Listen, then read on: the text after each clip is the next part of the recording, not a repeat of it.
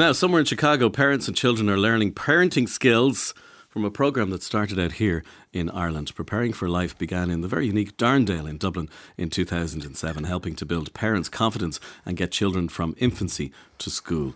Well, we wanted to find out more, so I'm delighted to welcome Sue Cullen into studio this morning. Good morning, Sue. Good morning. Take a breath there, because you literally just landed. I literally did. You literally just landed in the chair. I hear by that accent. Where's that accent from? Liverpool. And you're wearing red. I am. Is that a sign? It could be. You're not blue. Well, it's not Christmas anymore, so no, I'm definitely not a blue. I'd be killed. It's great to have you, and thank you for taking the time to come in. Thank you. We read with real interest that this programme has been taken up by the US Department of Health and Human Services and recognised for its unique approach. So we'll get to all of that later, a little bit later. But tell us, the programme is called Preparing for Life. So we don't know anything about it, so tell us about it. Where did it start? How did it start? So Preparing for Life is an early intervention prevention programme. We work with the expectant parent and any significant other that's involved in a child's life right through until a child starts school. So it's a 5-year programme and I suppose our ultimate goal was to improve school readiness. That's what our intention is and was. So I suppose it started back in... It grew, I suppose, from the experience of Noel Kelly. He was a guy from the local area. He was a teacher. He would have been the original programme manager, Preparing for Life programme manager. And before then, he was working in the local area in the school, and he could see these children come through the school gates who just didn't meet their basic milestones. So we know when children are not meeting the basic milestones in terms of really supporting them to participate and engage in education, then that can bring them a life of complexity in other issues in terms of their peer relationships, their cognitive development, their physical health. So he looked around the area and there was many services that was... The area is saturated with services, amazing services, but no one was ever able to break the cycle of intergenerational complexity. So he sat down with these services and they looked at really sort of conducting a survey to really explore what could they do. And I suppose they knew they had to do something that involved getting to the child before the child got come into the world. So they worked together with the local stakeholders and they conducted the survey back in 2004, and they conducted that with parents, teachers and the children. And what it showed us was 50% of those children weren't actually ready for school. So we knew something had to change, and that's when we then applied for funding through philanthropies and the Irish government to see if they could really support Preparing for Life. So this topic and these organisations, some of them are quite complex partnerships. And I know the Northside Partnership, which is a brilliant operation, is involved in is the kind of the umbrella body above this. And as you say, the number of schemes, there's lots of acronyms and funding models and all of those. But I kind of so there's intergenerational complexity. What's that? So there's lots of things that our families have experienced and continue to experience, and I suppose complexity has grew over time. So homelessness is a chronic problem that our families are faced with. Overcrowding, couch surfing, living in B&Bs, being kicked out of B&Bs and walking the streets, drug and alcohol is a huge problem. Addiction issues yeah, absolutely. Mental health is a huge issue. We're seeing growing concerns around perinatal mental health, parent isolation. The list goes on and on. So I suppose we are there to try and support parents to navigate their way through those complexities. And different types of families, I think, is one thing we need to say. There's a vision outside that might have a traditional family, but there are many types of families. Many types of very happy, functional families that sometimes just need a little bit of help. Absolutely. And I suppose the beauty of Preparing for Life is we adopt a universal progressive approach. So anyone who's living in a catchment area, any of our catchment areas, so we've 9 sites right across Ireland. So anyone is living in a catchment area and is pregnant can avail of the programme. Do you have the list? I do indeed. So we have Dublin 17, we work in Darndale, Belcamp, Balgriffin, Clonshaugh, Mowview, Prizewood, in Greencastle, Kilmore, Clongriffin. So all that area, but outside of Dublin? So Finglas, Bray, Newbridge, Athy, Balbriggan, Bagnallstown, Carlow Town, Tullow, Ballinsloe and also Mayo. Okay, so you're in Carlow, you're in Wicklow, you've Kildare, you'll travel out and more expansion expected. Yeah, well, do you know what? I suppose we work in partnership with communities because they know their communities best. We know that we're the experts of our programme, but we like to create an action plan together to meet those needs. So whoever is interested in Prepared and Fly for the right reasons, then we're happy to have those conversations. So, and people who don't know Darndale, this is where this started. Darndale was a planned community built, envisaged in the 60s and built in the 70s. It was based on the architectural model was based on an estate in Hampshire in England. Now, it's important to say that architectural model was never repeated again in Ireland because it was a failed architectural model and later changes were modified. And this was it was supposed to be communities grouped in courtyards named after flowers because Darndale is the Irish for daffodil, I think. And so that's why you have buttercup and marigold and primrose and snowdrop. It's a unique community and it really is a community, a very tight-knit community. Yeah. And I'm from that area. I know Darndale well and cycled those streets many, many times and those little pathways all around. So it was a warren of pathways and courtyards which later had to be changed. But as you say, there is a number of fabulous community supports there. The New Life Centre is there, Jigsaw are there, the Northside Partnership. And this was probably one of the best places that this could start and then spread. So tell us about a little bit about yourself. How did you land there? So how I landed there, so my background was youth and community, and I suppose when I was working, I suppose my job involved really identifying the needs for youth provision within the inner cities, so working with resident committees. So I always felt like I was only literally scratching the surface. So I could see the kids coming in and I knew and I'd learned that some of the kids would end up behind bars. And it was disappointing to think that we could actually do more for these children because you were getting some of the kids with age, anything from 8 to 16 was the catchment I was working with.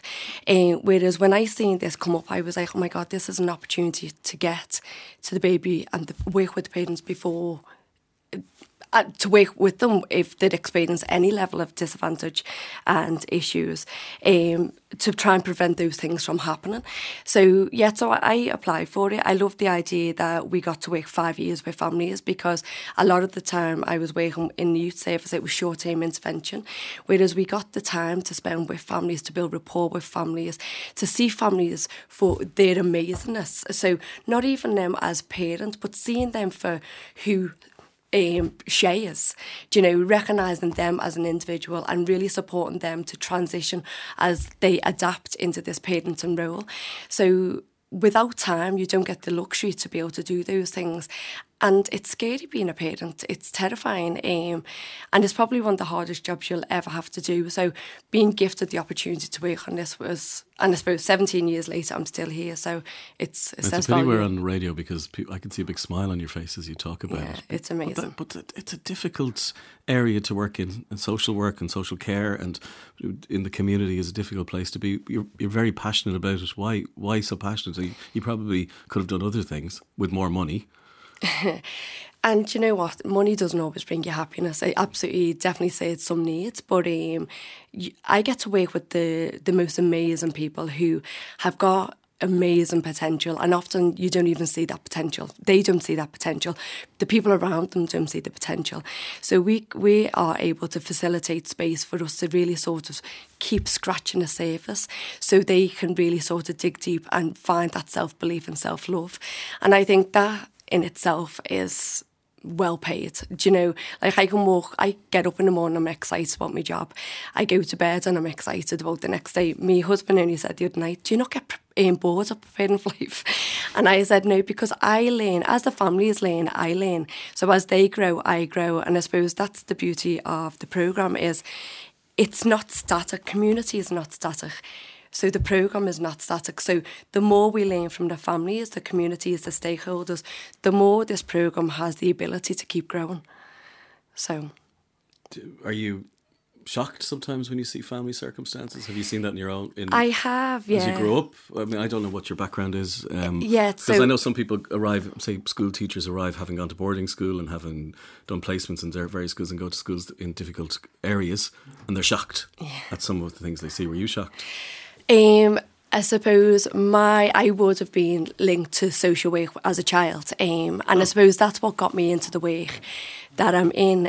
I first applied for social work, but I was actually too young at the time to do to take the course in uni.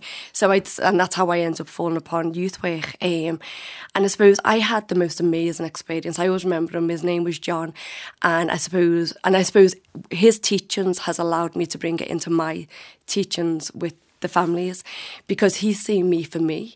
He didn't define me. When you were younger when person? I was younger, my own experience as a child.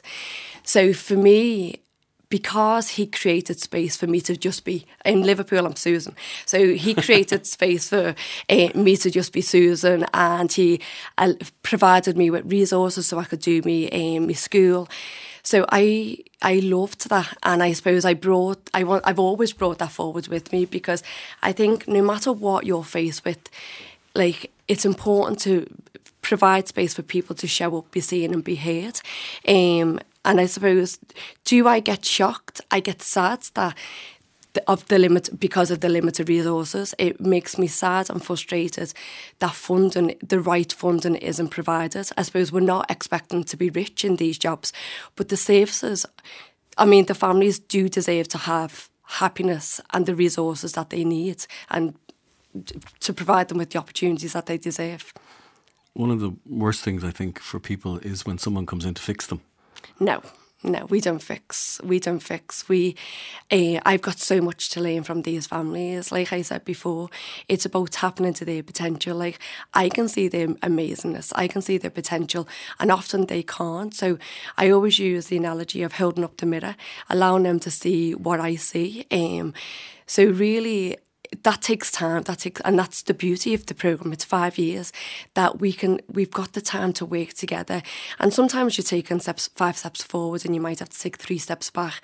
But that's okay. It's like it's like dancing. You learn the steps together, and you learn so much about one another. But they're coming to the table with so many strengths, so many capabilities. So it was about just bringing those things out. One of the things we work by is advantage thinking. So identifying the things that someone else you may see as being quite a challenging situation to be able to navigate. They might be masters of it because they live it every day, whereas they might be challenged by something like applying for the job, or returning to school, or applying for the driving licence. So we just transfer their excellence, their amazingness into areas that they deem to be a challenge. So nearly sort of using that coaching approaches to support them to be. You're speaking so positively about it. We're going to hear from somebody who's actually experienced it firsthand. Yeah. Do you want to put on your headphones there? Yeah, because Sharyn Ward is on the line. Good morning, Sharyn. Hello, everyone. Hey. How are you? I'm good. How are you? Thank you for having me. No, you're very well. You've experienced the programme firsthand, Sharyn. I have, and I'm always, as Sue knows herself, I'm always happy to talk about it, because it really has been, even to this day, Sue is still in my life and still amazing. And listening to her saying there, where she just like takes a bar and shows us ourselves and like helps us find all them things about ourselves to go forward. She only did this for me a few weeks ago, literally in November. I was like, so to this day, the impact of PFL is still in my life. But at the time, I had moved up from Longford. I was pregnant with my first baby, only newly married, didn't have any family around me. Kind of the resources, the facilities that we had at the time weren't great. Everybody kind of had a bit of imposter syndrome about approaching the council kind of for electricity and things. And then I just happened to come across PFL. A niece of mine was like, I'm in this group. She's another fellow traveller person, so hearing her saying that she was a part of the group and it was kind of an okay. So I went over, and Sue was my mentor. And from the very first second I met Sue, it was just, I was at ease. I was supported. I was handed a cup of tea. That was the first thing. I was like, oh, lovely. We're besties, because she's a tea drinker as well. But she came to my home. She just fitted right in. She educated me. I educated her about my community. She's seen the kind of struggles we face. She found me support for that. She encouraged me with everything. And my children, And even well after PFL, I could always just call back up and ask for help or support, or just any little things in life. But it was a lot of support and encouragement is 2 words that I use a lot when I think about PFL, because that's what it was all the time, the whole experience. I have friends now that I met 15 years ago because of PFL. Sorry, I'm choking here. Oh, you're taking your time. No. But I am. But so I still have friends to this day that I made from PFL, and I've cherished them for life. So we were, like, at that time, it was very professional, it was very PFL, and then it developed into a great friendship, and I really would love for the whole world to know the work. Sue is a very humble person and doesn't like to take credit for the work she does, but I know every single person that she's ever came across or has worked with her will say that she has changed their lives. Well, it's going to be known. That is 100%. It's going to be known internationally now, I can tell you. Tell us some of the things you learned from preparing for life. So, obviously, as a traveller woman in our community, your main role from you're a baby is you get married and you become a mommy and you look pretty all the time. That's that's what you do. So, your one main role is being a mother. When you're not really meant to be complaining, like if you're having a bad day, that's the only thing you have to do is keep your home clean and be a good mother. So if I was having a bad day or I wasn't feeling well or a headache and I had no sleep the night before and Sue came to see me, I would offload and be like, "Oh, Sue, I'm so tired." And she was like, "So am I, because I'm up the whole night with my child, or I've just been talking to a mother who's hadn't had sleep for 3 days," and she just never made me feel bad about having a bad day, or she would find solutions. There was always solutions to everything you felt, and as I said, it was very hard for me to complain or whatever. And a lot of our community, Sue would notice herself, a lot of the women in our community suffer with postnatal depression after we have babies, because we have this fear and this kind of if we complain, I don't know, we don't like the word social workers. We don't like anything to do with anything outside of our community. So it's kind of like you get on with it yourself. You get over it. That's just what you do. Where Sue kind of stepped in and said, that's normal to feel a bit down on yourself. That's normal to be tired today. There was so much more to PFL. It was really a therapy in a way. It was just support and finding ways and solutions and just saying it's okay actually. Sharyn, one of the things as well is I think for people, and I have some experience of this with family as well, is particularly when you have young children and you find yourself, well, especially coming from Longford as well, there probably isn't many Longford people in that part of Dublin. Absolutely not. But you got a chance to maybe meet other people in the community. Of course I did, because PFL was right in the heart of the community. So I had to walk over there, and I'm a very chatty person. Sue will tell you, I make friends with a stone outside. So every day I'd make a new friend, or every time I had to go over to PFL, I'd meet a new person, and then it'd be like, "How are you, Sharyn? How are you, Sharyn?" So it made tons of friends. Eventually, actually, PFL would have been the reason that I kind of would have started singing, I suppose, even in a way, because meeting Sue would have introduced me to kind of the crew in the church here, and then I would have went over and started singing there every Sunday and made loads of friends. It was Sister Act. It was every Sunday the concerts in the church, so there was so much that PFL opened so many doors, made me so many friends. Yeah, the other thing as well, I'm sure. And also, sorry, I'm not stopping and talking. I just want to say there was something. I do. I talk I'm just going to get a cup of tea with a pinch of salt. I'm back in a minute. Yeah, you do that. But there's this big thing there's this big fear of Darndale. And for me, a culture coming from the countryside, where you see cows out your front window, and then moving up into the heart of Darndale, and you hear all these things about Darndale. And Sue brought me into the heart of Darndale, and honestly, it is the most beautiful community of people that you could ever meet. They're them neighbours you can knock into for a bit of sugar or some milk or whatever. Everybody looks out for each other, and she educates the world about that. Wow. She literally lets them know Sharyn, how good of people are there, I hate interrupting, but I have to ask, how are the kids doing now? They're you were part of the programme. They're doing okay. They are, they're doing brilliant. Sue will tell you, come here, look, I put my whole heart into my children. They are my life, and that's why I loved PFL so much, because it was helping me to find even more ways to educate my children, or more ways to make them smarter, or more sociable for the world, or blah blah blah. And I can definitely tell you the two of them are booming with confidence. Sharyn, do you want to plug your gig before you go? Oh yeah, so I have a gig coming up in Brown. Sue will be there. I'm sure if you check out her social media, she'll be posting it all as well. I have a gig coming up in Brown on the 9th of February. I'd love to see it full, and I'd love to just see everyone, chat everyone, take loads of selfies, make more friends. Brilliant. Look, it's great. And thank you for taking the time to join us. Thank you so much for having me. And Sue, thanks again for everything. Thank you, babe. We'll have to get you your own programme. Sue, this programme, look, there's loads more we can talk to you about life, and you've shared a bit of your own life there, which I didn't know about. This programme's going international. It is. We're getting a lot of interest. So we went about 2 years ago now, we went over to Chicago because they were really interested actually in the work of Preparing for Life. They've followed the study. So we start off as a randomised control trial and we've continued to follow those children. We're actually going back into the field now that the children are age 14. So they've been following this study. I don't know whether you know the US, well, in terms of home visiting, but they're oversaturated with home visiting programmes. So for us to be asked, for us to do Preparing for Life over there is a huge accomplishment. But we've learned so much. It's been an amazing journey. Yeah, and they're lovely. Do you know, so I think, speaking to you, there's really two sides to you. You're very good at representing the programme and the acronyms and the funding and making sure you cover everybody and make sure everybody gets credit. But I think what Sharyn really alluded to there is that personal side that you have, like visiting her, going to her home, which she emphasised going to her home, which is really important, being part of the travelling community, maybe helping to break down stereotypes as well and integrating people who have something in common, young mothers, young families.